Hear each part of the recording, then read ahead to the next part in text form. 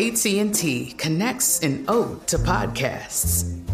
Connect the alarm. Change the podcast you stream. Connect the snooze. 10 more minutes to dream. Connect the shower. Lather up with the news. Sports talk, comedians, or movie reviews. Connect with that 3-hour philosophy show. Change the drive into work in traffic so slow. Connect the dishes to voices that glow. Thank you to the geniuses of spoken audio. Connect the stories. Change your perspective. Connecting changes everything. AT&T. You know you've got a comeback in you. When you take the next step, you're going to make it count. For your career, for your family, for your life. You can earn a degree you're proud of with Purdue Global. Purdue Global is backed by Purdue University, one of the nation's most respected and innovative public universities. This is your chance. This is your opportunity. This is your comeback. Purdue Global, Purdue's online university for working adults. Start your comeback today at purdueglobal.edu. Hello, welcome to another edition of Club Shay Shay. I am your host, also the proprietor of Club Shay Shay, and the guy that's stopping by for conversation and a drink today is the first African-American driver to win Rookie of the Year in NASCAR. He's the first African-American driver in 50 years to win a NASCAR Truck Series. He's the highest finishing NASCAR driver in Daytona 500 history. He finished second in 2018. The lone African-American full-time driver in NASCAR, Bubba Wallace. All my life, been grinding all my life. Sacrifice, hustle, pay the price. Want a slice, got to roll the dice. That's why all my life, I've been grinding all my life. Look, all my life, been grinding all my life. Sacrifice, hustle, pay the price. Want a slice, got to roll the dice. That's why all my life, I've been grinding all my life. Bubba, how you doing, bro? I'm all good, brother. I appreciate you having me on. Thank you for coming on. I want to ask you a question. When you were growing up and your friends started calling you Bubba, did you object to it at first, or you like, okay, I'll be Bubba? No, I honestly, I don't. I think it's weird for people to call me Daryl because I'm so used to Bubba. Like It started out with my sister the day I was born, and so all of my family, cousins, uncles, aunts, and aunts, everybody, just everything was Bubba. And so once you got to the racetrack, we were using Daryl a little bit. And so I was so used to Bubba that it never really felt different to me. So how was it when you got around people that didn't call you Bubba and everybody else referred to you as Bubba and they looking at you like, what? That's Daryl. Why are they calling you Bubba? Yeah, so that was funny playing the name game with a lot of people. Now I've kind of used the Bubba brand in the racing career. So Bubba's kind of the household name now. But there's only a few people that I won't allow to call me Bubba, which is funny. My girlfriend, when she says it, it's almost like she's making fun of the name or joking. Her tone just doesn't sound right. So I do not allow her to say Bubba. So has it always been like that? Has girlfriends is Daryl. Everybody else is Bubba. Yep, that's how it's always been. For some reason, I don't know. I haven't accepted her to be able to say that yet. Bubba, you're in a sport that's very unique because your Super Bowl, your championship starts first. You look at football, it's the Super Bowl, end of the season. Baseball, World Series at the end of the season. Most sports, their championship is at the end of the season. Your sport, what you gear up for, is at the beginning of the season. How excited are you in 2021 about the Daytona 500 and your chances of winning that race? Yeah, no, I'm pumped because this is an incredible opportunity for me. And I think if we look at statistics, Daytona might be my best racetrack. Okay. From a number standpoint. Right. But for me personally, it's totally different. But from numbers and just how it comes down to the data, it is my best track. So we've always had a really good speedway program, being a part of the Petty family for the last 3 years now, switching over to MJ and company with 2311 Racing and Toyota. I'm excited about that. So getting there's so many emotions going into this race, just from a new team, new personnel, new opportunities, got to capitalize on everything. So I'm excited about it. So ready to get things going for our biggest race of the year. It's always been like that. And so it's tradition. So we're all used to it. So the transition, we'll talk about Richard Petty going back, but the transition, as you mentioned, to a new team, Jordan, this is his first time. I think he's teamed up with Denny Hamlin, and you're driving the 23 car, the Jumpman car. What's it been like, and what's your expectations with this new team? Yeah, it's actually been really well, things are going smoothly. And that's from my point of view. You talk to crew chief and competition director, they're like, we need a lot more time. So for us, I was actually in the shop today, getting seatbelts fitted, getting the seat fitted right. So it's crazy to think that it's already January 14th. So basically halfway through this month, and in 2.5 weeks, we're heading down to Daytona. So there's a lot of moving parts that we still have to get going for us. But I'm excited and pumped with the direction that we're heading. Having conversations with people that have been around Jordan, that are part of our team, is helping everybody grow together and kind of understand the expectations. And so I've yet to meet MJ in person, but we've shared some text messages back and forth. Yeah.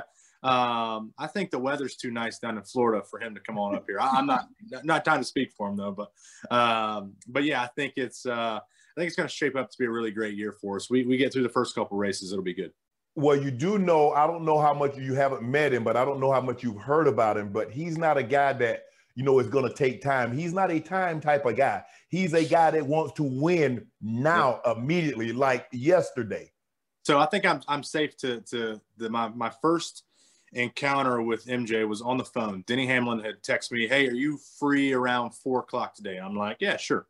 So 4:00 rolls around. If you know Denny, he's usually a couple minutes late. So it was about 4:30. He calls me. He's like, hey, what are you doing? I was like, just sitting here messing around on my phone. He was like, here, somebody wants to talk to you. And I had no idea, MJ, where he was at the time.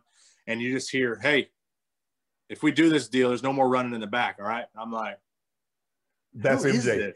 And I was like, oh, that's MJ. So that was my first encounter with talking to MJ. And so I know he's all business, and so am I. So I'm excited about it. So expectation, he said, and he meant that. I mean, he said it, I'm sure he said it in a joking manner, but he's absolutely for. So what are your expectations? I mean, you're going to have the best of the best. This is no, shoddy. We might run 10 races. We might do 5 races. This is full time. And you got Denny Hamlin, you got MJ back in this thing 100. Yeah, for sure. And my mentality has changed. My mentality changed when I watched The Last Dance. It's like, okay, all right, I see what I need to be like as an athlete. If I want to reach these goals, and this is what I need to be like. I mean, you put that no fear and put the fear of God and everybody else mentality. It's like, okay, that's what you got to have. And hearing stories about MJ, and like I said, he has people from his camp being a part of this team. Craig Robinson, got to meet him, talk with him. He said for his motorcycle team, he would sit there on the grid and watch certain drivers and riders and be like, look at the way he's walking. He don't want it. He ain't got it. And it's like, damn, I better make sure I walk and talk the right way. So there's a lot of pressure, but I keep telling them, after the year we had of 2020, pressure is nothing but a thing now. The Daytona 500 is your biggest race event. Obviously, there are others. You got Charlotte, you got the 600, and you got Talladega, but there's nothing like Daytona. The pageantry that goes along with that. What would winning that race mean to you and what you're trying to accomplish? I think, that race, anybody can win. The speedway races, 4 races that everybody in the field has an opportunity to win. Now you go out and capitalize on it. It's very hard to do. It's an incredible feat for Denny to be, back to back, 3-time Daytona 500 winner right now. And so being able to do that, I would love to start to shut up some of those haters that are out there. It's like, okay, we got it. But part of me knowing that, hey, anybody can go win this race. If you line if you put all your eggs in that basket, dot your I's and cross your T's, anybody can do it. So Daytona would just be the start of that. And then we build off that. And then we go win us another one. And then it's just like look in the mic or look in the camera and drop the mic. So that's kind of what we're expecting. You're on the final lap. Your boss, Denny Hamlin, you're in second, and you might have to bump and run him, or you might have to do something that if it's anybody else other than your boss, no problem. what would you be willing to do to win that race? The final lap, your boss is in first, Bubba Wallace is in second. What would you be willing to do to win that race? Well, let me say Denny's minority. Denny's minority owner. MJ's majority owner. So, okay. So for me, I've always, you race how they race you. And if he didn't wreck me to get by me, then I won't wreck him. But I'm going to do everything but that to win my first race, to win the Daytona 500. Look, I understand you, but you said you do everything but wreck him if he didn't wreck you. Well, if he wrecked you, you probably wouldn't be in that position. So That's you true. might have to give him. He better wreck me good enough. He better wreck me good enough so I don't get back to that position. I mentioned earlier, you came from the Richard Petty, who's the godfather of NASCAR. The king, yes, sir. He's the king, yes. And I grew up being from rural South Georgia, and I knew Richard Petty and Cale Yarborough and the Allison and Sterling. Yeah. All those guys, Harry Ganton, Bill Elliott, Austin Bill from Dawsonville, he's from Georgia. Yep. What was it like to be around him, to pick his mind and to hear how he looked at racing as opposed to how you viewed racing? Yeah, it was totally different. So there was obviously a huge era gap there from when he climbed out to when I climbed in, and hearing the stories between there's not a better duo in the racing world than Richard Petty and Dale Inman. And you know, there's a lot of people that I will miss from that organization, but those two guys are at the top of the list just from hearing those stories. And so I mean, they were racing, you know, 3 or 4 times out of the week, driving to California on Monday, being in New York on Wednesday, and it's just like, holy cow. So all those stories that you heard of what they gone through, what they had to do, breaking down on the side of the road, driving the race car to the racetrack, you know, those are the true American badass hero days back then. And while things have changed and evolved and gotten much bigger and faster and lighter and whatever you want to call it, the racing is totally different from back then. And so you had to learn how to adapt to that, and both of them get it. You know, Richard, for both of them being in their 80s, it's incredible how in tune they were with the race cars, with the format of the races, whatever, the ins and outs of NASCAR. They were in tune with what's going on. So while it was a little difficult hearing some like, hey, this is what we tried back here in the 70s and 80s, try this. And it's like, well, it's a little bit different now. We're a little bit faster. The cars are built a little bit different. So it was good to hear and understand the knowledge that they went through and that they utilized to be the best that they can be. Please tell me that when you drove for those 3 years, if I'm not mistaken, he drove Dodges. So he had all the Hemis, the big, so he had the Cudas and he had the Challengers and the Chargers and the Super Bs. Please tell me, as a part of your deal, you ended up getting one of those. I did not, and maybe it's coming.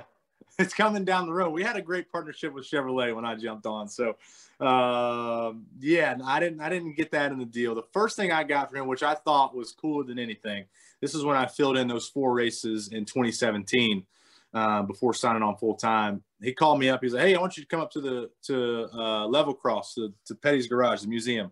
And at the end of that tour, got to see all the race cars there, the Dodges and everything. And I walked away with one of his cowboy hats that he signed. And this was before I was a part of the team or anything full time. And I thought that was one of the coolest things. So it's a centerpiece here downstairs in my living room. That's a great conversation piece for sure, but it's a centerpiece on my table. Always have that. Pre-COVID, what is it like at one of those racetracks to hear 100,000, 200,000 fans, and to hear that crowd as you go around that track, because you could hear it building, and then and when it's coming down to the end, okay, you got the final couple of laps, and then everybody is on their feet. It's there's nothing like it. You know, I just can't wait until everyone is safe and healthy from COVID, and we get, you know, the vaccines in place and just get this virus out of here. I can't wait for fans to come back to full capacity, because everything that went on in 2020 has brought a new demographic, has brought a different face to NASCAR. And I want to see that in person, and I want to feel that vibe and that energy. And I feel like it'll be much greater than anything that we've had. You know, different from what other people say. I strongly believe that the vibe that NASCAR is putting out right now, we have a lot of momentum behind what we're doing. And so pre-COVID, it was great. And I can only imagine it's going to be 10 times better than that once we can get back to that category of no fear of having a virus or anything like that. You got 40 cars on the track, 840 horsepower. Can you hear the crowd over all that engine noise? No, I can't. When we're in the car, we're locked in. We got spotters and crew chiefs talking to us, but no, I cannot hear the crowd. I wish I could, but we still put on a show if we can't hear them or not. I'm interested to know how much, like, if I'm gonna play a game, the Super Bowl, I'm gonna go practice. Tennis you practice, golf you practice. How do you practice in NASCAR? How much is it actual going to the course and driving, and how much is simulation? Well, it's 95% simulation. We don't practice anymore. There's no cars too expensive, too risky. A lot of it has the funding to do with it. They're trying to bridge the gap from the big teams to the small teams. Right. Back in, say, 10 years ago, you could go test Monday through Friday. And, you could test Monday through Sunday if you had a sole test team to go out and do that while we're racing on Sundays. So, but then you started seeing some of the disadvantages for the smaller teams. They couldn't afford that. And so now it's about 10 to 15 tests that NASCAR puts on. They send one car from every organization to come out and test and be a part of it if the teams allow that, or if they choose to do that. But now with COVID, testing is out. And then now with the schedules, we're showing up and just racing. And so now it's gone all to simulation. So I'm on a new schedule with Toyota, being a part of the TRD family, being up at the simulator every Wednesday now for a couple hours or a few hours a week, doing that stuff, figuring out what we need, figuring out, what helped us this weekend, implement that in the next weekend and get a feel for it. It's not 100% true to feel, but it still gives you a general idea of what to expect when you unload. And it gives the engineers some data to look at to get that much closer. We're fighting for thousandths of an inch, 3,000ths of an inch, I can't even show you that on my hands, on my fingers here, but that's what we're fighting for. That's how you get that edge in front of people. And I'm trying to equate what you do to what we do. Like if I play one opponent, I might have a certain group of plays, and then I play the next opponent. I have maybe some of those same plays, but add some different plays on. How much different is it from track to track? It's very different. As much as, we call them the cookie cutter tracks, the mile and a halves that all kind of look the same, the Charlottes, the Texas, the Kansas. They might look the same, but they totally race different. Like it's some places have a lot of character, a lot of bumps, nooks, and crannies that you got to muscle around. Texas is mainly one groove right around the bottom. Charlotte is from the bottom lane to the top and bumpy. And so you just got to figure things out.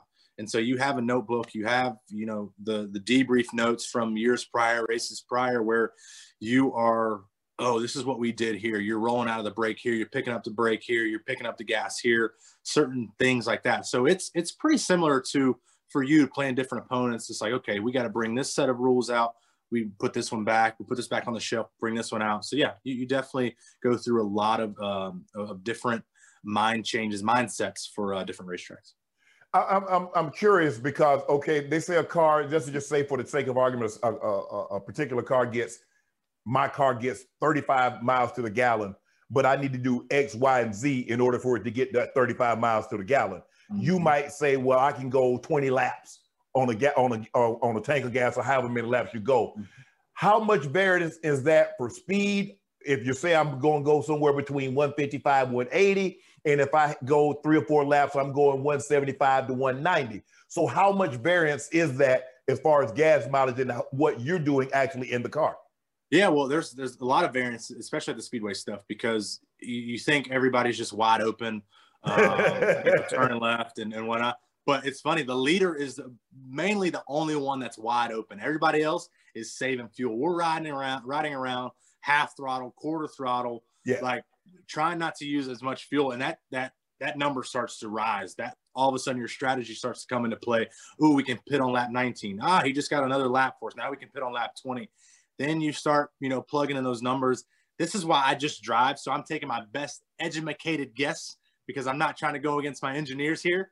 but there's a lot of variance at the speedways. And then even at other racetracks, so it's like, hey, we need you to save like a lap and a half of fuel here. You start to do different things, shut the car off while you're racing, entering in the corners, using the clutch to refire it, get back going. There's a lot of things we can do inside the race car to advance or prolong our fuel mileage.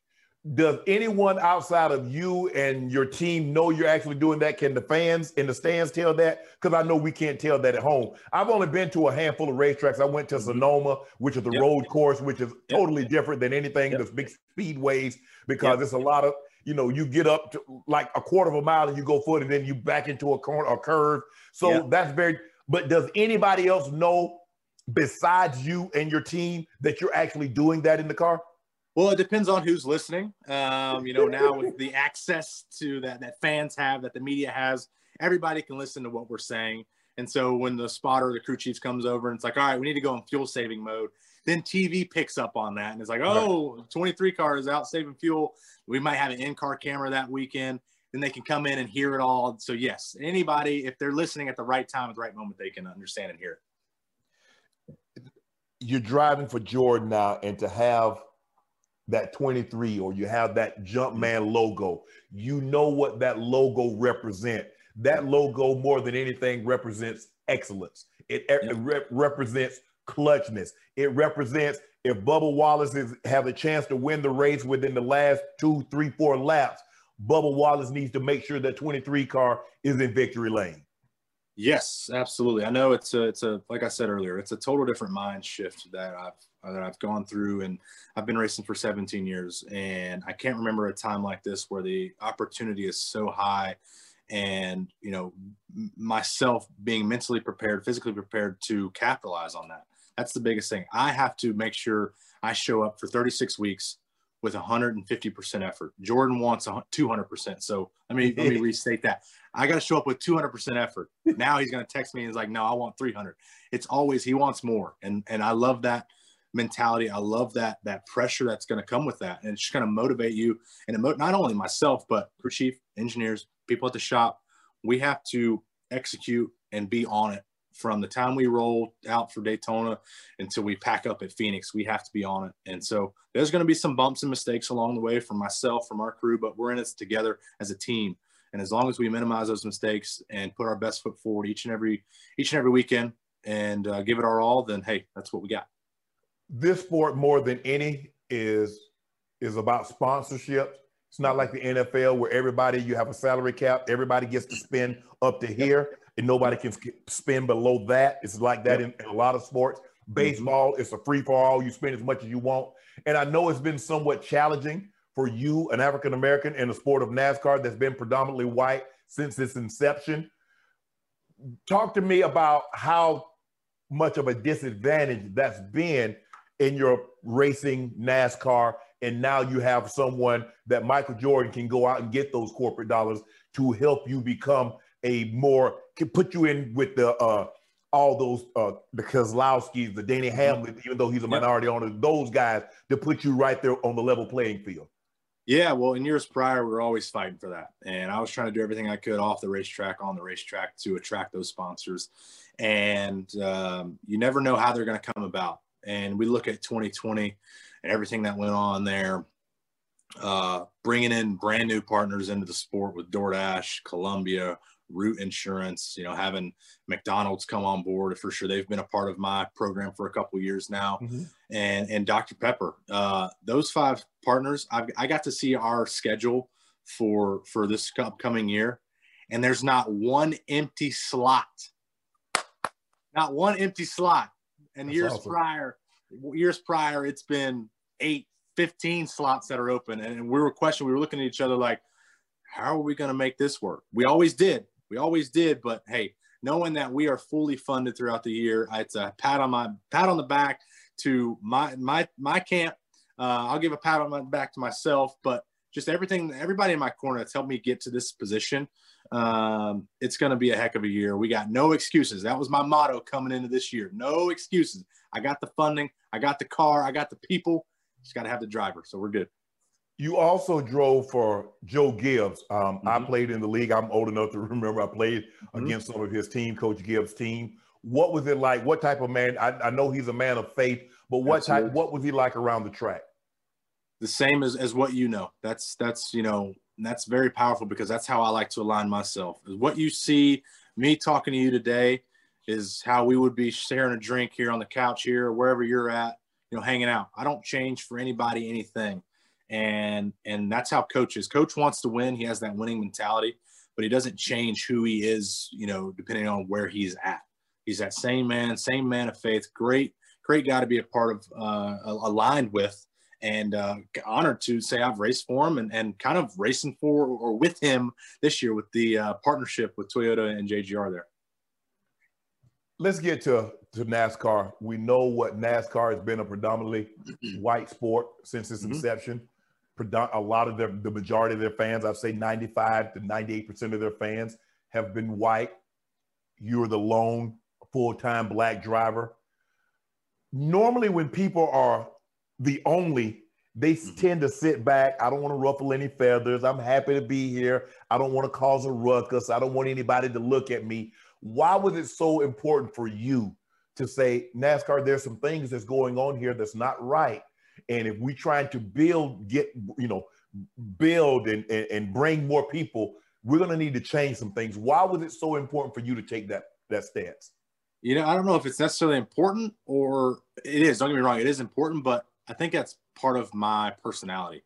I'm not a person to sit back and not want to ruffle any feathers. If you've seen in years past, my mouth's got me in trouble a lot. It's got me some good deals. It's got me some bad deals.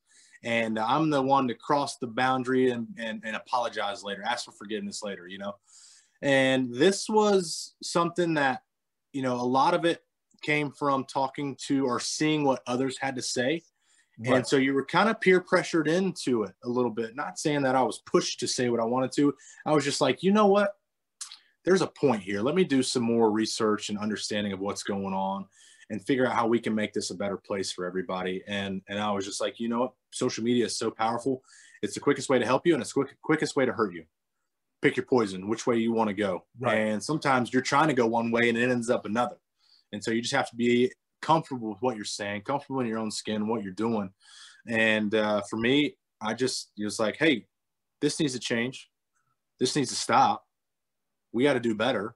And let's make this a more inclusive place. And while everything's 50-50, glass half full, glass half empty, there's a lot of good that come out of it, and there was a lot of bad that come out of it. But so be it. I think actually there was more good to come out of what the changes have made for NASCAR. The biggest thing for us is, okay, we can't get stagnant. We have to keep going. We have to keep pushing for more. There's a never-ending process in the direction that we're heading. So what are we doing? What are we going to do to keep making this more inclusive for everybody to be a part of it? The Confederate flag was prominent. It waved proudly behind those campers, those Winnebagos, those trucks. Yep. You as an African-American, understanding what that flag actually meant and how many people died behind that flag. What was your feelings like seeing that flag, knowing that you had to go race those tracks? And then what was the conversation like when you had with NASCAR saying, guys, it's got to change? So honestly, Shannon, I didn't understand the full effect of that flag until this past year. Okay. This was another flag to me. Like I kind of knew like the rebel flag and, right, never really, I kind of just kept it at that. And then didn't really say Confederate flag. And then starting to see more conversations. And I remember certain tweets, I'll never go to a NASCAR race because of the Confederate flag, or I'll never go back to a NASCAR race because of that. And I'm like, hold up, time out. Let me Confederate flag, type it in, do my research, which a lot of people don't want to do nowadays. They're just so quick to jump to conclusion. It's like, do your research, get an understanding for yourself, do your due diligence. So I did that. And I'm like, okay, this is causing a lot of hurt and pain, and it's isolating, our demographic to where we're at. And it's like, I know for a fact that NASCAR provides so much more opportunity than what it's given and what it's labeled as. And so how do we get past that barrier? let's start with Confederate flag. Okay, this is going to be a bold move, risky move for a lot of people. We're going to lose some fans. Now, Bubba, you knew as an African-American, because they would say, okay, you come in here, you upsetting the apple cart. You knew you was going to take some criticism for this, right? Oh, absolutely. Just by me waking up saying good morning, I start criticism. I've learned that. Okay. There's people that don't like that you woke up breathing.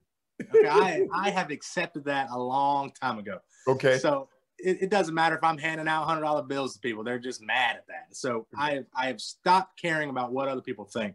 Okay. And so I knew going into it, it's like, okay, get ready, roll your sleeves up, because it's about to get feisty.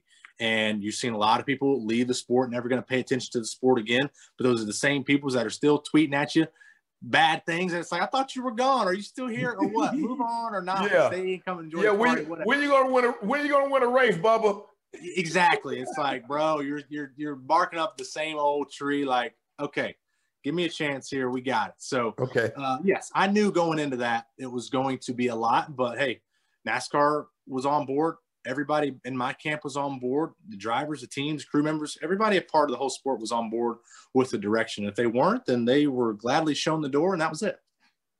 How do you yeah, sure. The drivers, the crew chiefs. I mean, I'm sure maybe some like there's nothing wrong with the flag. But how do you convince the 100,000 that's been doing it this way for 70 plus years? Because you mentioned you want to make it more inclusive, which means you want others that doesn't necessarily look like them to come and have an enjoyable experience at the track like they're having. How do you convince the fans that they can still enjoy the track without that flag flying? So I have seen there's three types of people. The ones that will never accept change, the ones that will consider change, and the ones that are like, okay, yeah, this is changing and I'm all for it. Those are the people that are doing the homework and seeing that life is much bigger than themselves. It's about our brothers and sisters and our neighbors and making this a better place. And so while it's like, okay, the ones that aren't going to change, we don't want you. The ones that are considering it, let's have a drink. Let's have a beverage. Let's talk about it. Let's get you on the other side of the fence. Then you decide if you want to go that route or if you don't. We ain't pushing you. We're just trying to help educate. And then the ones that are for the change, it's like, okay, give us some time. We're coming up with a game plan. We're going to keep this going.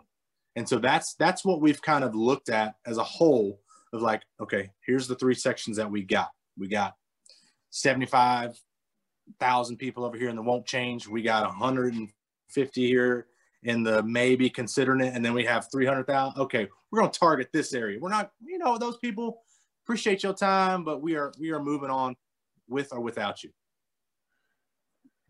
Memorial Day weekend, George Floyd. Mm-hmm. And then you saw the uprising and people like watching a man die on live television. And then you see the athletes from LeBron James and to Serena Williams and all the pro football players. What did Bubba Wallace feel, and what did you feel your responsibility, and what did you want to do to get your message out and say, America, enough is enough. We got to be better. Yeah, well, it's just so tough because people see it as, and people of color understand it totally. And it's hard for people that are not of color because it's like, well, this doesn't affect me. Right. Well, yes, but no, that can't be a shallow way of thinking. Exactly. And it's like, this should affect you because at the end of the day, take skin color out of it. This is human beings. This is people. Right. You wouldn't want your family treated like this. So why are you letting some person that you don't know being treated like this? And so trying to convey and orchestrate that message and get that out to your peers and your colleagues has been another challenge. And getting them to understand because, inside our four walls in NASCAR, there was 5 or 6 of us that would say something. And that leaves 35, 34 of the people out there that are silent. And it's just like, this ain't the right look. You guys got to step up in a powerful way, in a positive way. And so while we're still working on that, for me, this was, I've gone through racial discrimination from law enforcement. I've just to an extent. Obviously, I'm here to tell my story, and we've lost a lot of people, a lot of wonderful people to, law enforcement just abusing their authority. And it's just like, man, when is this going to change? And how do we get a chance? How do we make it to where, this is the most important thing talked about? And a lot of people, they'll say, shut up and dribble, shut up and play football, keep politics out of the sports, because they look at us as the entertainment and they don't want to see us as anything else. You're an entertainer. That's it. Right. Nah, brother, we are people. And then when this starts affecting us, that's when it rises us up to say something. Now, all of a sudden, that whole entertainment role is out the window. Yeah, we still go entertain because that's what we do. That's what we know. But at the same time, we are going to try to make this world a better place for our kids coming up through, for our next generation coming up through. So get with that or move on, because this is what's happening. And so while sports have been in a position to talk and use their platforms, which is so powerful, and I encourage all athletes from all backgrounds to do, there's still a lot of work to be done. You look at what happened a couple of weeks ago where people were upset at the election. They lost. It was a fair election. It was free election. It was the most secure election in the history of our country. But the person that they wanted to win did not win. Yep. And they felt the recourse that they needed to take was to overthrow, basically a coup, overthrow the government and put our guy in place again. It's the very thing that you notice, Bubba, when blacks have a grievance, if they have a complaint, if this country is so bad, leave. It's almost as if this is our country. We have a right to criticize this. We have a right to complain. Blacks, shut up, be grateful that you're here. You get gainful employment, and we don't want to hear from you. So how do we convince those to see us as equal, to say we have flesh and we have skin in the game also? I think if we knew that answer, it'd be a much better place. So I think, there was a show of entitlement that we've seen there at the Capitol. And I think that's the same show that we have when we show up to the racetracks or the basketball course. It's like, this is our court, right? But this is on a much broader scale. Take out sports, this is dictating how our life is run and controlled, basically. Correct. And it's like, okay, like you said, we have skin in the game too. Why can't we express that? Why can't we show that? I don't know why it's not allowed. Just because, I think they scared us. Oh no. AT&T connects an ode to podcasts. Connect the alarm. Change the podcast you stream. Connect the snooze. 10 more minutes to dream. Connect the shower. Lather up with the news. Sports talk, comedians, or movie reviews. Connect with that 3-hour philosophy show. Change the drive into work in traffic so slow. Connect the dishes to voices that glow. Thank you to the geniuses of spoken audio. Connect the stories. Change your perspective.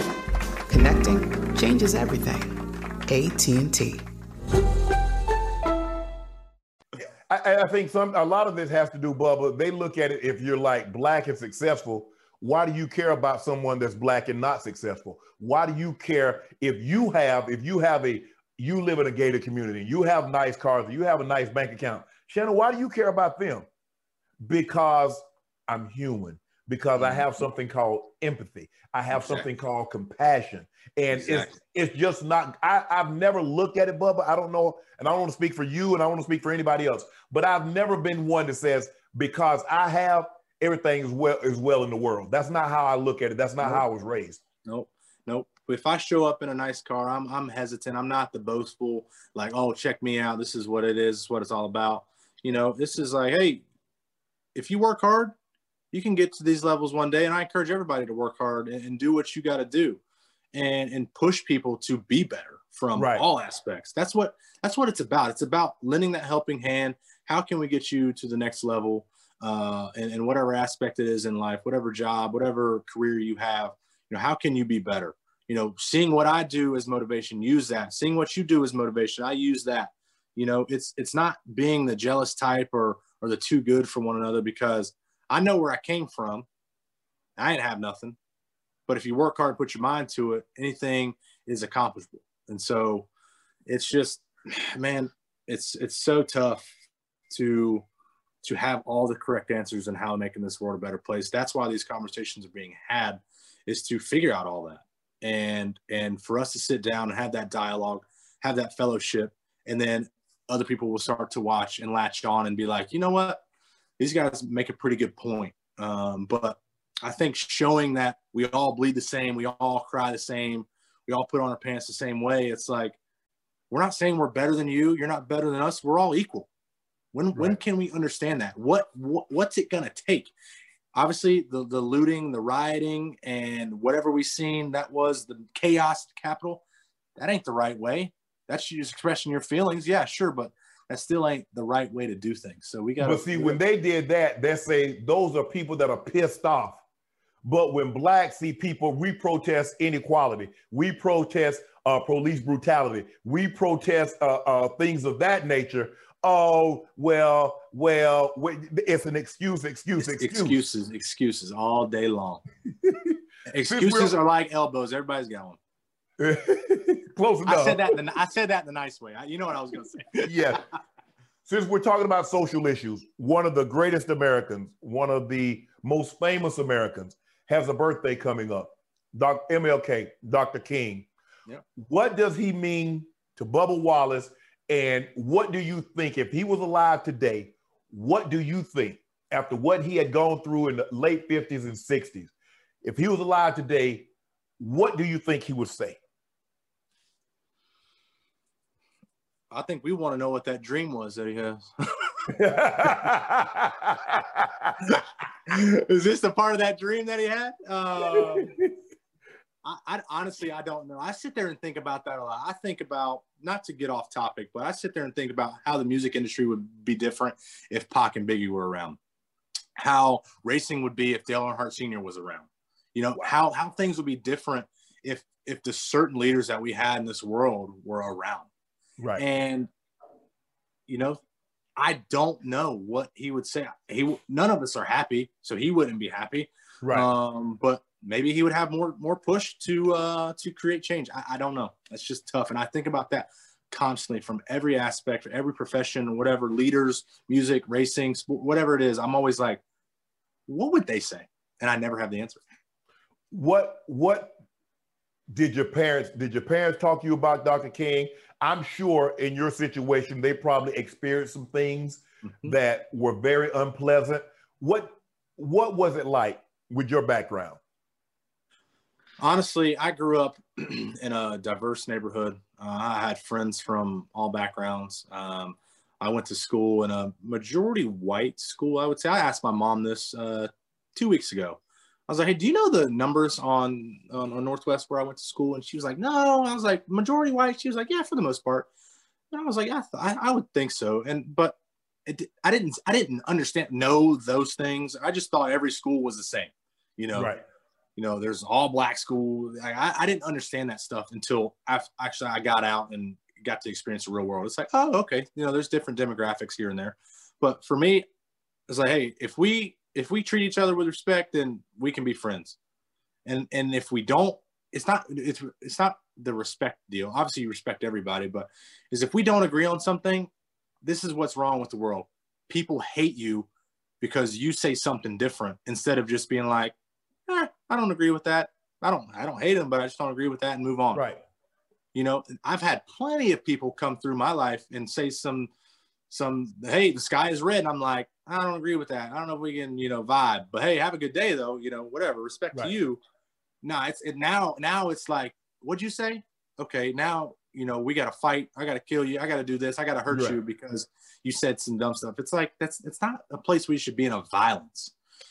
And so for me, I didn't have it hard growing up. I like I said, I experienced those run-ins with the law and, hey, you got drugs or guns, you have a nice car here. It's like, no, I don't, but I know why you're asking. It's because of the way I look, and that's not right. But I can buy you one if you want one, big dog. But hey, I didn't go there on. I didn't go there. Right. Dr. King says, life's most pressing question is, what are you doing for others? Do you feel a sense of responsibility that you're in the position, the platform that you have, not only to speak out, but to do, to make sure it's better for the next generation? Because everybody keeps saying it's going to get better, it's going to get better. And I'm like you, man, Dr. King, in your dream, how much worse did it get before it got better? Exactly. And I think we all got to go through adversity. We all got to go through a low point in life. And I hope this is our low point. I hope it don't get much worse than this, because it's pretty bad across the whole board for our world right now. Right. With this virus and then everything that's going on in our nation.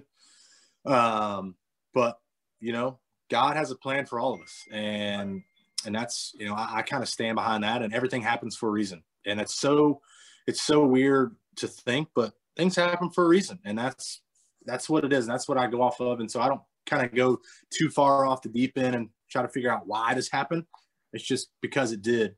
And so I think, you know, like I said, we all got to experience some bad before we get to the good in our life. And it's how you come out of that bad. It's how that bad shape you the right way or the wrong way. You got to pick and choose your battles there. You were in a program called Drive for Diversity. Tell us a little bit about the program. Yeah. So when we jumped on, it was a brand new year. In years past, you went through a combine type deal, competition-based deal. You had 60 drivers. They would dwindle it down to 10, and then they would ship you out across the states, you know, go to certain teams. You'd be there for a full season in whatever series it was. And that was it. And when I jumped in, everything was in-house. Everything was moved to Rev Racing right there in Mooresville. And all the drivers were in the same team, crew chief, same area. Like we were all, you know, 4 K&N cars, 6 late models. Like we were all in-house working together. And, you know, it was documented on BET, you know, change lanes. We got to experience the off-track publicity just as much as the on-track publicity. Coming out of the gates for us, winning the first race at Greenville-Pickens Speedway there in 2010. And then kind of, you know, hey, I'm here in the sport. I want to make this my career. And then we went on to win 4 more races in those 2 years, winning Rookie of the Year, putting together a great kind of foundation to the NASCAR ranks. And so, you know, now it's continuing to provide opportunities for minorities that necessarily feel like they don't have the funding or the resources to get them to that next level. And so now it's like, okay, we'll get you guys together. You send in your resumes. We look it over. And if we think that you have it, we'll give you a shot. Doesn't mean you're in. We'll give you a shot. And they'll hold a 3 or 4 day test session for all the drivers. And again, dwindle it down to, I think it's a little bit less. I think it's 6 now or so. So the spots are a little bit more slim. But, you know, if you show up with the attitude and the mindset that second is not an option, then you got to show that and you got to carry that. And that's one thing that you see kids coming up through now have. Critics have said, man, this ain't nothing but window dressing for affirmative action. How do you respond to that? Obviously, there's, like I said, glass half full, glass half empty. This is a great opportunity for minorities. This is a handout for minorities. You walk your walk, you talk your talk. This is your path. You stay on it. Don't let the naysayers get in your head. You prove them wrong. And once we win this year, I'm gonna prove everybody wrong. You were born in Alabama. You were raised in North Carolina, which Yes, sir. North Carolina is considered the NASCAR, the racing capital of the world.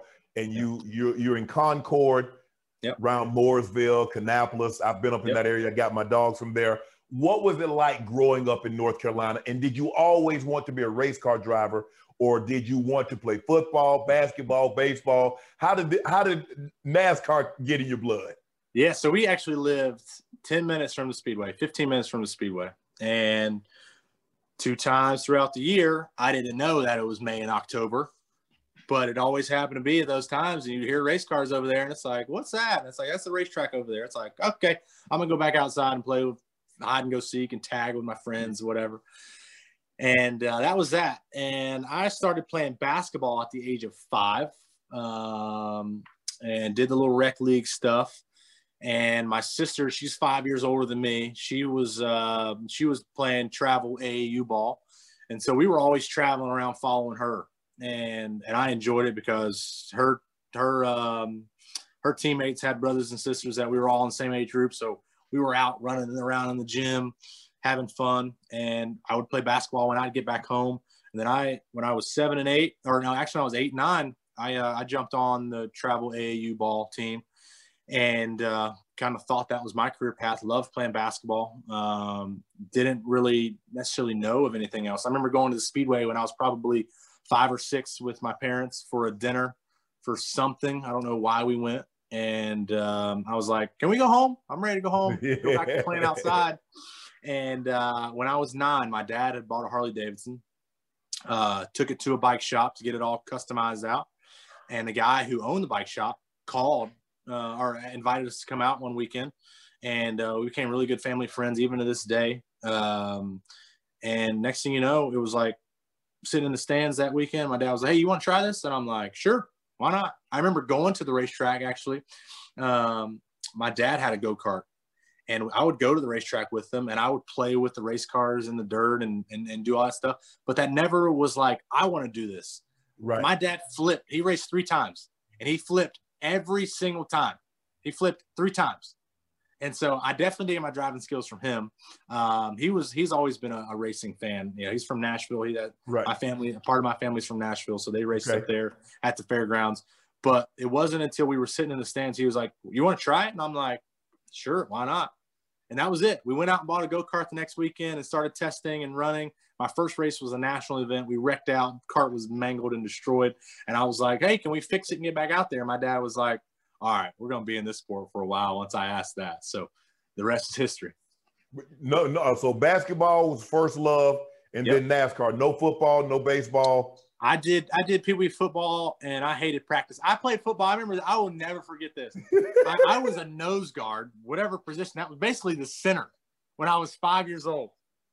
And I remember making a play or something, and I was so tired. And so I walk over to the sideline, and everybody's like looking for me. Where's he at? And I'm just sitting there like, yeah, where am I at? And I'm like, oh, so they had somebody else come out there. And I think that was my last game. I was like, I'm out. That was the last time of football for you, huh? Yes, that was the last time.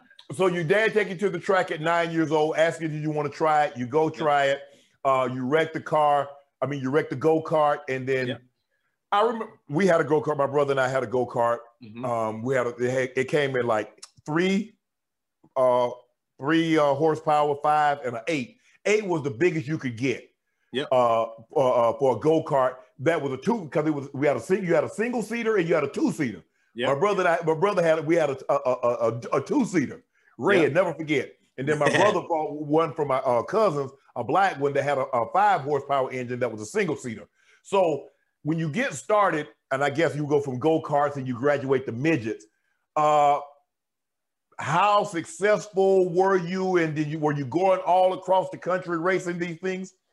Yeah, so we were covering about a 4-hour radius once we kind of gotten established in the sport. But in our go-kart days, we were racing in Virginia. We were racing. My first race, like I said, was a national event in Florida. Okay. First ever time basically on the racetrack was in Florida, 300 karts. So we were traveling kind of all over. Jasper, Florida was the town there. I don't know if that speedway is still there, but it took us about a year and a half. We spent about 2 years in every series. We felt like that was the right amount of time in every series. And it's like, okay, here's a new, bigger and faster car. But it took us, I don't know. I don't remember. Let's say 6 months. And it was like, okay, we're starting to figure this stuff out. I remember in Bandoleros, our first year was growing pains. And the second year we won 35 out of 48 races that year. Wow. And we were traveling all over. And then Legend Car days. Did a lot of the kids look like you? Because I'm thinking there's going to be some resentment. You went in that many races as the only black, and the majority of them are white. They're like, hold on, what's going on? Did they check your go-kart? Did they think you had something special? Oh, every week we got DQ before we even got off the racetrack, bro. It was pretty bad there for a little bit. We when we got to the Bandolero ranks and Legend Car stuff, we were our mentality, I have a good friend that we race against each other now, Daniel Hemrick. He says we were either winning and fighting or losing and fighting. We weren't going down without a fight. I mean, we were in your face yelling, calling you every name in the book, but we were there to win, and we were done wrong in so many ways, from the officiating to whatever it was. I'll never forget. We had won a legend car race at Charlotte over at Speedway, and I go and do my interview, and as I'm coming in to pull in the tech, my dad's standing there pointing me by with a very aggressive point, and I'm like, "What's up? We're supposed to pull in here." He's like, "Nope, they DQ'd us. They said, we don't know what you got, but we know you're cheating. You're DQ'd. Go back to the hauler." And it was like, okay. So that we kind of knew our place there. It's like, if they can't beat us, they're going to protest us and everything. And hey, we got caught cheating one time. That was it.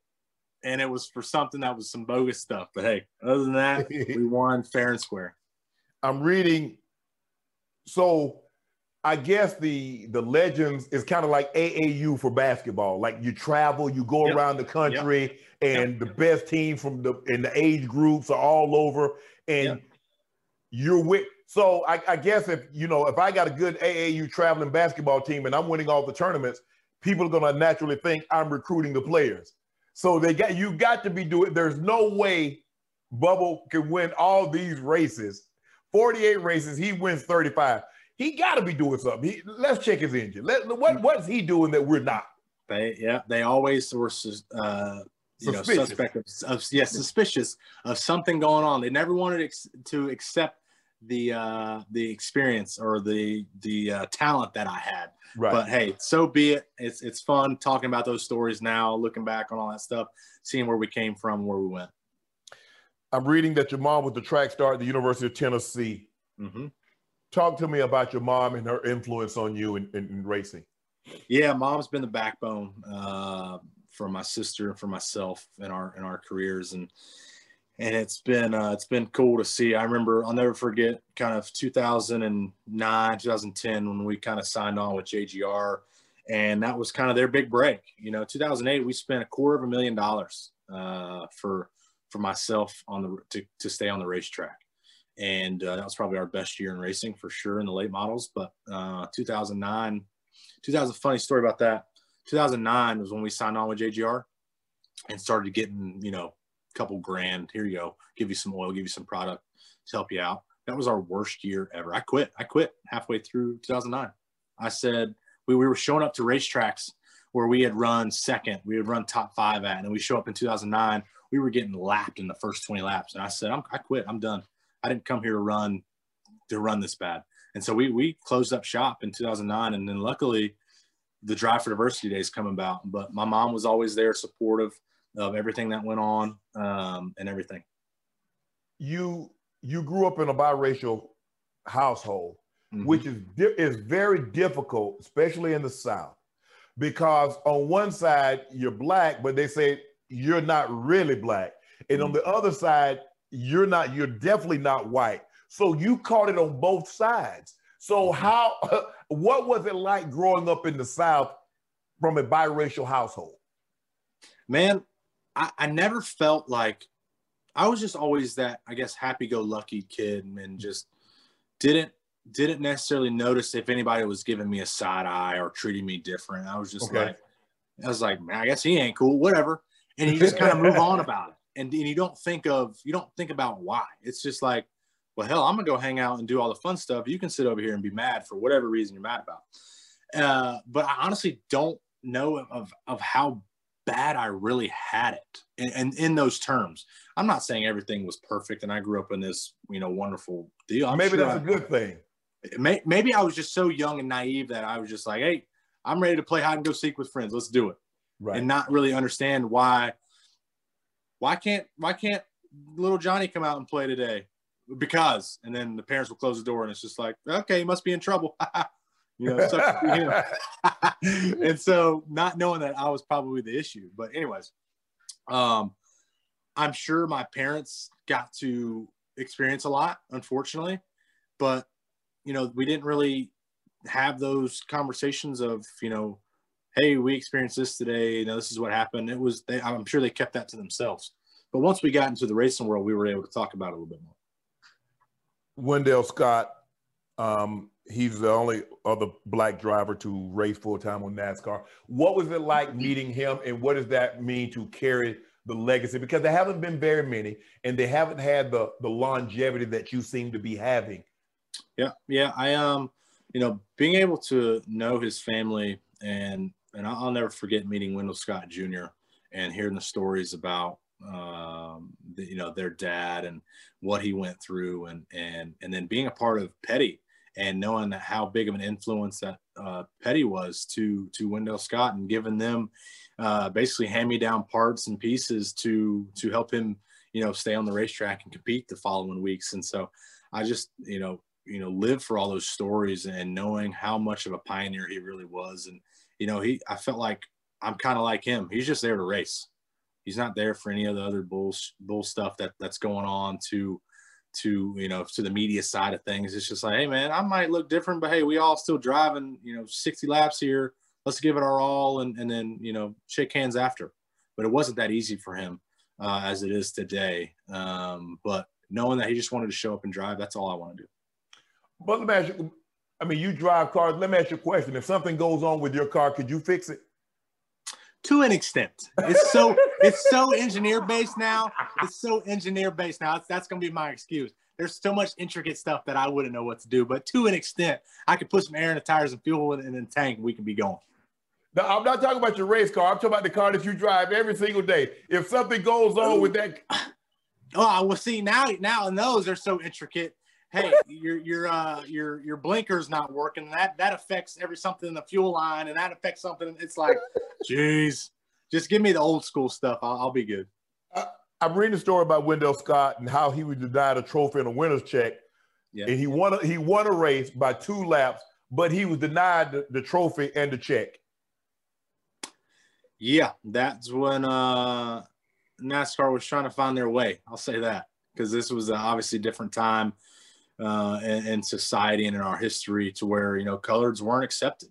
And so him showing up on the scene, he wasn't accepted from the sanctioning body.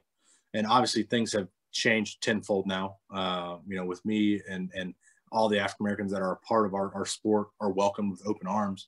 And so, seeing that, it's like, man, it just makes you appreciate the history and see how far things have come, and still how far things have to go. And then I read that they denied him, but once the fans left the track, they gave him the check. They gave him enough money to cover his gas expense, and handed him the trophy to get back to where he came from. So basically, it wasn't about, they knew he had won, but they couldn't give this man the winner's check and the presentation in front of the fans. Yeah, they said it was a misscoring. Yeah, they like, we had this misscored here. So yeah, so it's just crazy to think that, look at the technology and the people that were in place and how much of it's went to technology. Back then there were people. My mom had to do this one time. Had to write down a hash mark for 250 laps. It's like, if we knew the system, hey, give me an extra lap so I'm ahead of the field by a lap. Right. That's how people used to time and score people. You'd cross the start finish line, you'd mark a lap, you'd mark another lap. I would fall asleep if I was doing that. And so seeing how that has gone from people to now technology, we have timing and scoring, we have transponders and whatever. It's just like, man, crazy, but still not acceptable. What are some of the other? Wendell Scott's probably the most famous of the black, but you got Bill Lester, Willie T. Reeves, Elias Bowie, Mark Davis. There's so many that obviously didn't get the fanfare that Wendell Scott got. And now you, with social media and television and marketing the way it is now, what are some of the other guys that influenced African-American drivers that influenced Bubba Wallace? Yeah, I remember showing up when I was in the Legend Car days and actually seeing Mark Davis racing and getting to know him, become friends with him, and watch him come up through the ranks. And I remember sitting there at Hickory Motor Speedway when and my dad would be like, watch how Mark's racing here, because he was fast, he was really good, and trying to learn from him, understanding the history and seeing that Bill Lester was in the sport. And I remember playing some old NASCAR games and Bill Lester being, one of the drivers you can pick from, and I would pick him. And I'm kind of thinking like what my mindset was back then when I was 10, 11 years old. Mm-hmm. Was I picking him because he was a black driver? Or I think it was because I was like, this is pretty cool. So I'm going to use him because he looks like me. And it's like, okay, I'm going to pick Bill here. And now actually I had a great conversation with Bill Lester last week on how we can make this a better sport for minorities coming up through. And motorsports in general better for minorities. So it's pretty cool to see how everything come full circle. Bubba, when you really look at it, there are certain sports that are kind of cost prohibitive, especially for minorities. You look at golf, you got green fees, you got clubs. You look at tennis, you need to normally be a club. There are not a whole lot of public tennis courses, and racing. Cars, go-karts, even at every level, gas is expensive, parks is expensive. How do we get it so more minorities can get involved? Because it might be a little cost prohibitive for a lot of minorities. It is, and that's the God's honest truth. And those are the phone calls that we've constantly from not even minorities. This is Coach Gibbs. This is going to be Denny Hamlin, Michael Jordan calling up NASCAR and being like, this is way too expensive. Lower the price on this stuff. So it's all of us coming together as a collaborative group to figure out how we can be more cost efficient from all aspects on the race car. I mean, every part and piece is X amount of dollars that adds up to a multi-million-dollar bill. And, even getting into the lower ranks, for me, I got back into the go-kart stuff about 4 or 5 years ago, and I was dropping $3,500 to $5,000 just to get in the go-kart stuff, and then spending $1,800 on tires every week. Like, people don't have that. And so it's like, man, how do we cut the cost down a lot? The supply and demand is crazy right now. When you go to a racetrack and you see people that look like Bubba Wallace, what are you feeling? Proud for sure, because some I've seen though don't even know who I am, and that's totally fine. They got on some other gear, and I'm like, I wonder if they know there's African American out there. I need to be like, yo, look here. But I think it's super cool. There's been a lot of people coming up through the ranks, from drivers to just fans, that are minorities, from African American background, from all backgrounds really, that want to be a part of the sport or are tuning into the sport. So it's super cool. I'm incredibly grateful for the opportunities that I've had, and looking to further those relationships and just make my name more of a household name on the racetrack. I remember you showing up to the track and you driving the all Black Lives Matter car. Yep. I Can't Breathe T-shirt. Yep. And there's just something about, look, they're different. You can have a yellow car, you can have a green car, but there's something about a black car. There's just something about black. Maybe because Dale Earnhardt and the Intimidator, maybe he made it cachet, and he had the guy Gore glasses on, and he would bump you and he pitch you and to win. Maybe that's what it is. But there's something about a black car. When you showed up in that car, and what was going through your mind? What made you decide to say, okay, today is the day that I'm going to do this? Well, listen to the irony that you say, man, black is so sharp. Black cars are so sharp. Black people are so sharp too. Yes. And people don't want to accept that. But that day, that I think it was like a week and a half before that race. It was brought to me like, hey, this race is unsponsored. This was right around Blackout Tuesday when that movement was going through. And I thought my Instagram feed was broken because it was just a bunch of black squares. I'm like, what's going on right now? And then I finally understood what it was.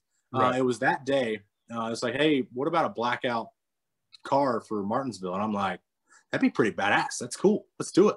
All black car, no sponsors. And then we got to toss around some ideas. It's like, well, instead of a black car, let's figure out an organization or something to kind of give back and show some, cause to give to and make it that. And I'm like, okay. And so it took me about 10 minutes, and I was like, hey, let's just put hashtag Black Lives Matter. Just put that on there. Don't have to call directly to somebody and ask for permission. Just put that on there.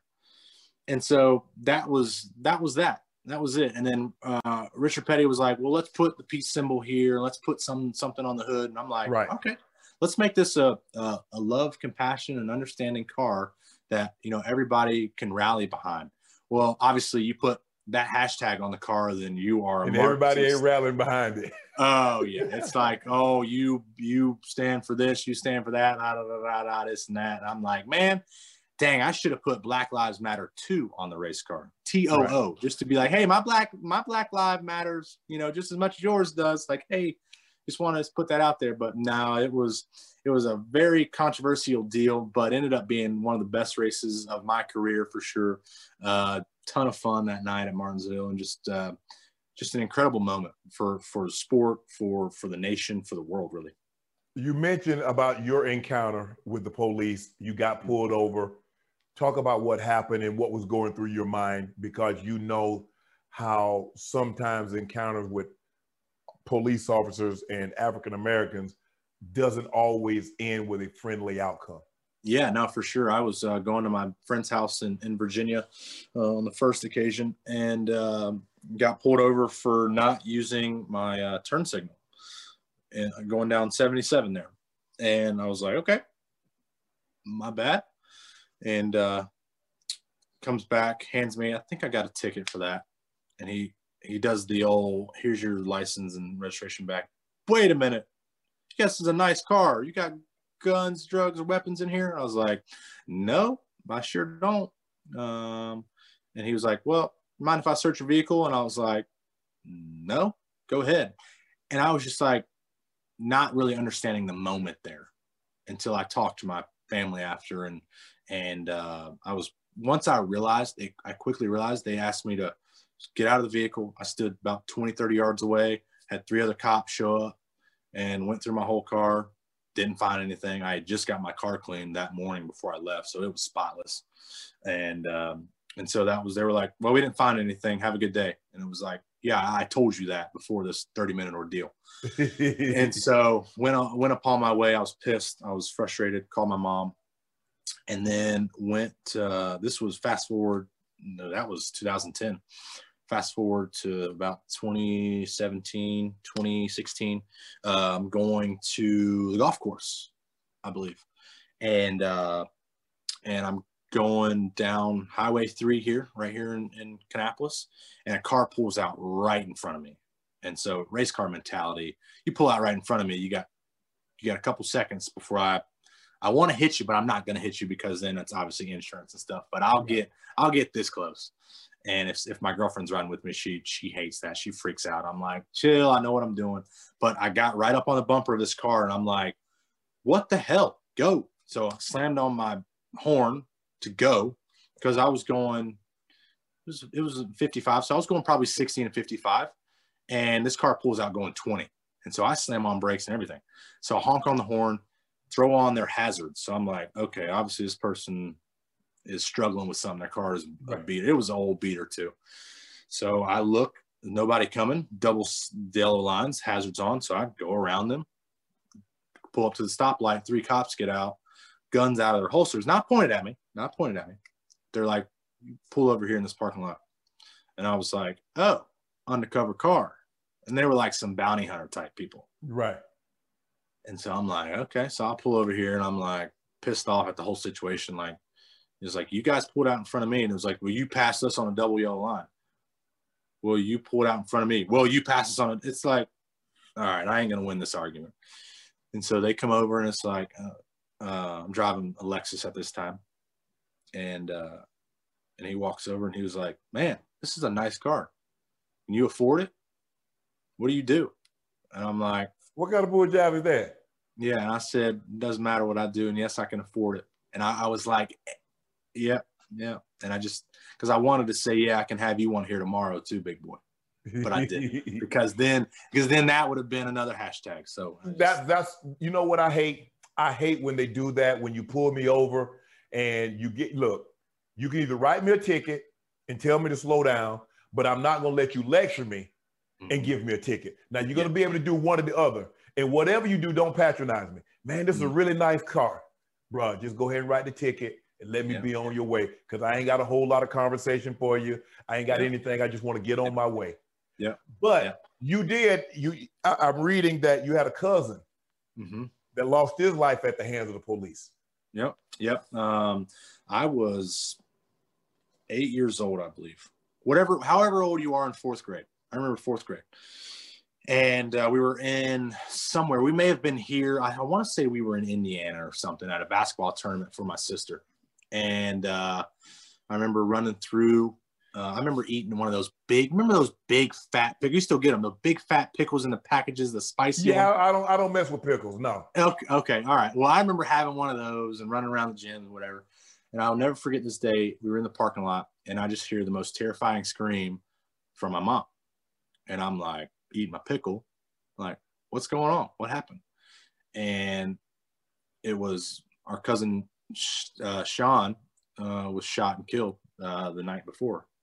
Or maybe early that morning. I think it was early that morning, 2 or 3 a.m. that morning. But they said that they were at the gas station there in Knoxville at a Weigel's there in Knoxville, and they were playing loud music, like a little block party at the gas station. Right. And they said the clerk got scared of all the black people there, called the cops, and they said that there was one officer on the side of the car and there was one officer at the back, and they said my cousin went to go reach for a gun, but there wasn't. There was a gun, but it wasn't on his side of the car, and that was that. He was shot in the back. Wow. Yep. So that had a lot to do with your perception of how the unfair treatment and how police look at black motorists as opposed to how they look at our counterparts. Then at 8 years old, I was just like, no, not then, but now. Oh yeah, now, yes, for sure. I got a total different understanding. When I was about 14, I was like, oh, I see why he was killed now. Right. You know, then I was just like, wow, we just lost our cousin, you know, and that was that. My parents, everybody else knew, but when you're that young, you don't think about it. You just think about a loss in the family, and my family still grieves over that to this day. You know, it's funny. I just passed through Knoxville for our Christmas break, and you see a Weigel's, and all you can think of is that moment. And so yeah, we've lost family to that. You know what? I've always wanted to know this because I go back and forth, and I hear a lot of race car drivers say they are athletes. What type of physical conditioning, what type of shape? I know you got to be in mental shape because you can't have an off moment. You're going 180 miles an hour and you're 2 inches away from another car or the wall. So I get the mental, but what type of physical shape do you need to be in a race car for 500 miles or 600 miles? Yeah. So back when, obviously pre-COVID, you know, I'll tell you my little secret, what I was doing. I was sitting my happy ass on the couch every day, not doing a dang thing. I wasn't working out. I hate working out. It's just, I get so just sidetracked and unmotivated. But pre-COVID, we were there from Thursday to Sunday, every weekend. And you were getting your workout from driving the cars. They're not the easiest thing to drive. And so there's no power steering. Yeah, well, there's power steering, but you got power steering in those cars? Yeah, we got power steering. Yeah, I thought because so what? Yeah, IndyCar does not have power steering. Okay, yeah, IndyCar. Yeah, I'm not sure about Formula One, but we have power steering. But it's not uncommon for a power steering line to blow off, and then next thing you know, that's when we need muscles like you to get around the racetrack. And so, knock on wood, that hasn't happened to me. So hopefully it doesn't. But now this year, like I said, my mentality changed after watching Last Dance and watching, if you haven't seen it, the F1 documentary, I think Drive to Survive or something like that. Yeah. Watch that and seeing their mentality. Those guys are obviously, you got to be very lean and fit to be in those cars. Yeah, just to fit in those cars. Yes, you get slim. I think every driver is super slim and tall, either small and skinny or tall and skinny. Right. But you know, it kind of changed my mentality. It's like, okay, I can't sit here and just be lazy the whole time. I actually got to get up and work out. And so years prior, it was probably the first 3 races I was sore and whatnot, but then you get into a rhythm and you kind of start getting that workout back in. Well, when COVID hit, woo, there's no more practice. You're jumping straight into the race for 4 hours, 400 laps, whatever it is. It's like, damn, I need to start working out. So sign on with Toyota this year, bringing that relationship back. I was like, hey, I need to get in the gym and be a part of the TRD, organization and facility that we have here in North Carolina. So it's been good. I've been in the gym a few times a week, which is way more than I have been in the gym in the last 3 years. So I will say that. Well, I know Carl Edwards. I've seen him work out, and I've seen him in Men's Health. And I think Jimmy Johnson is a big workout fanatic. Yeah, he's triathlon. Yeah, he's running the Ironmans and stuff. Yeah. Other than that, all of us are kind of like, hey, I'm doing some workouts. It's more this kind of working out. Yeah, exactly. All them Dr. Peppers I got to drink. So what is it like obviously you have all this equipment, you're strapped in, the doors are welded shut, but to hit a wall going 150 plus miles an hour. It's not the most fun thing that you can do. I've had my fair shares of hitting the wall. Our brakes went out there at Pocono, and I thought I was dead. Just the way the angle I was going to hit at, and luckily at the last second it turned a different way and was able to walk away from it and climb back in the following week. But it hurts. It hurts for sure. The initial impact, you brace for impact, and that's it. But it's the inevitable. It's going to happen. You just have to be able mentally, when you're younger, know if you hit the wall, it's like everything's going to be all right. You just got to get back in and keep doing it. What's Bubba Wallace's personal car? Personal car right now, I got my new 2021 Toyota 4Runner on the way. So right now I'm in a loaner 4Runner right now. What's your favorite car of all time? Of all the cars that Bubba Wallace has owned, what's his favorite? My dream car has been an Audi R8. Okay. And I may not have treated myself to my dream car in the recent weeks. If you could have any car, old school, new, if you could have any car, from a 68 Mustang or whatever it may be, 250 GT Ferrari, whatever it could be. If Bubba Wallace could have, you get one car, what you taking? 1960s Porsche 356A, little speedster. Yeah. Those things are going for about 200, 300,000. So I got to win a couple races for that.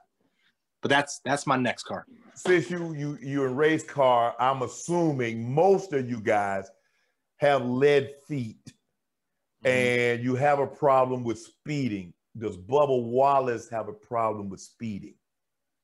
From time to time, if you take the old Audi out, it's for sure. But honestly, I look at it from a standpoint of the safety of the race cars is way better than a street car. Oh, and absolutely. I can get out after hitting the wall at 200 miles an hour. I ain't getting out if I hit the barrier or a tree at 200 miles an hour in a street car. So I know my limits and I'm good. Obviously in North Carolina, you drive for Brand Jordan now. Do you get an opportunity to get to very many Hornets games? And what do you think about LaMelo Ball thus far? So I've been to a few in my lifetime. I'm more of a collegiate football. I'm a Tennessee fan, obviously.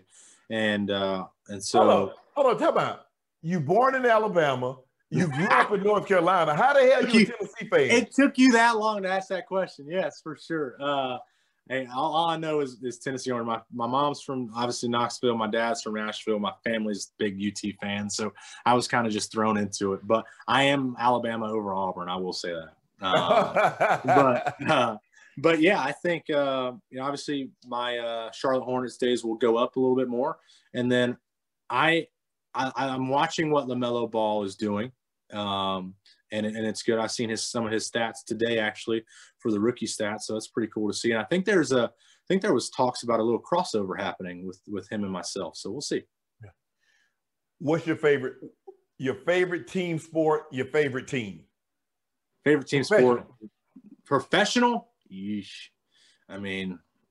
Charlotte doesn't have too good of a reputation of professional sports. Because I already know you're a Tennessee football fan. Yeah, Tennessee football fan. Oh, man, professional.